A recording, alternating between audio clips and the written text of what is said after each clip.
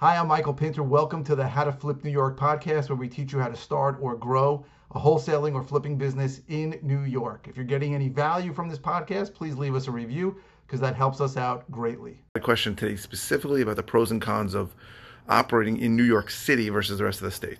So I operate right outside New York City in Long Island, suburb of New York City. And what are the pros and cons of New York City? So the pros of New York City are that it's incredibly dense and there's an incredible amount of demand.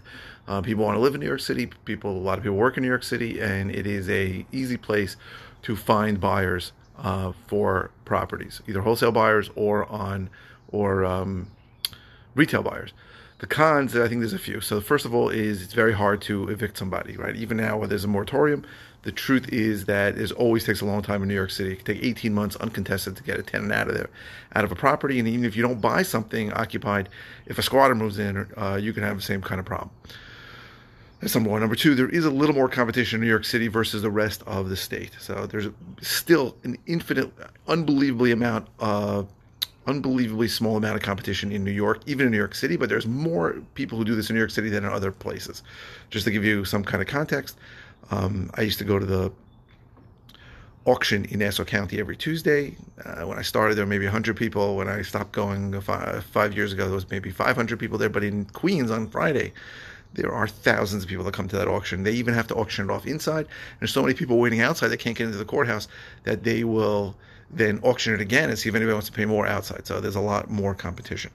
Third thing where it might be a little harder in New York City is that you really got to be careful with your comps because it could be block to block different. There are parts of Queens. I know I've looked at properties in Queens where on one block there could be 10% difference between one block and the next block. So you have to comp it out right. Some blocks are nice. Some parts of the blocks are nicer than others. It's a little funky.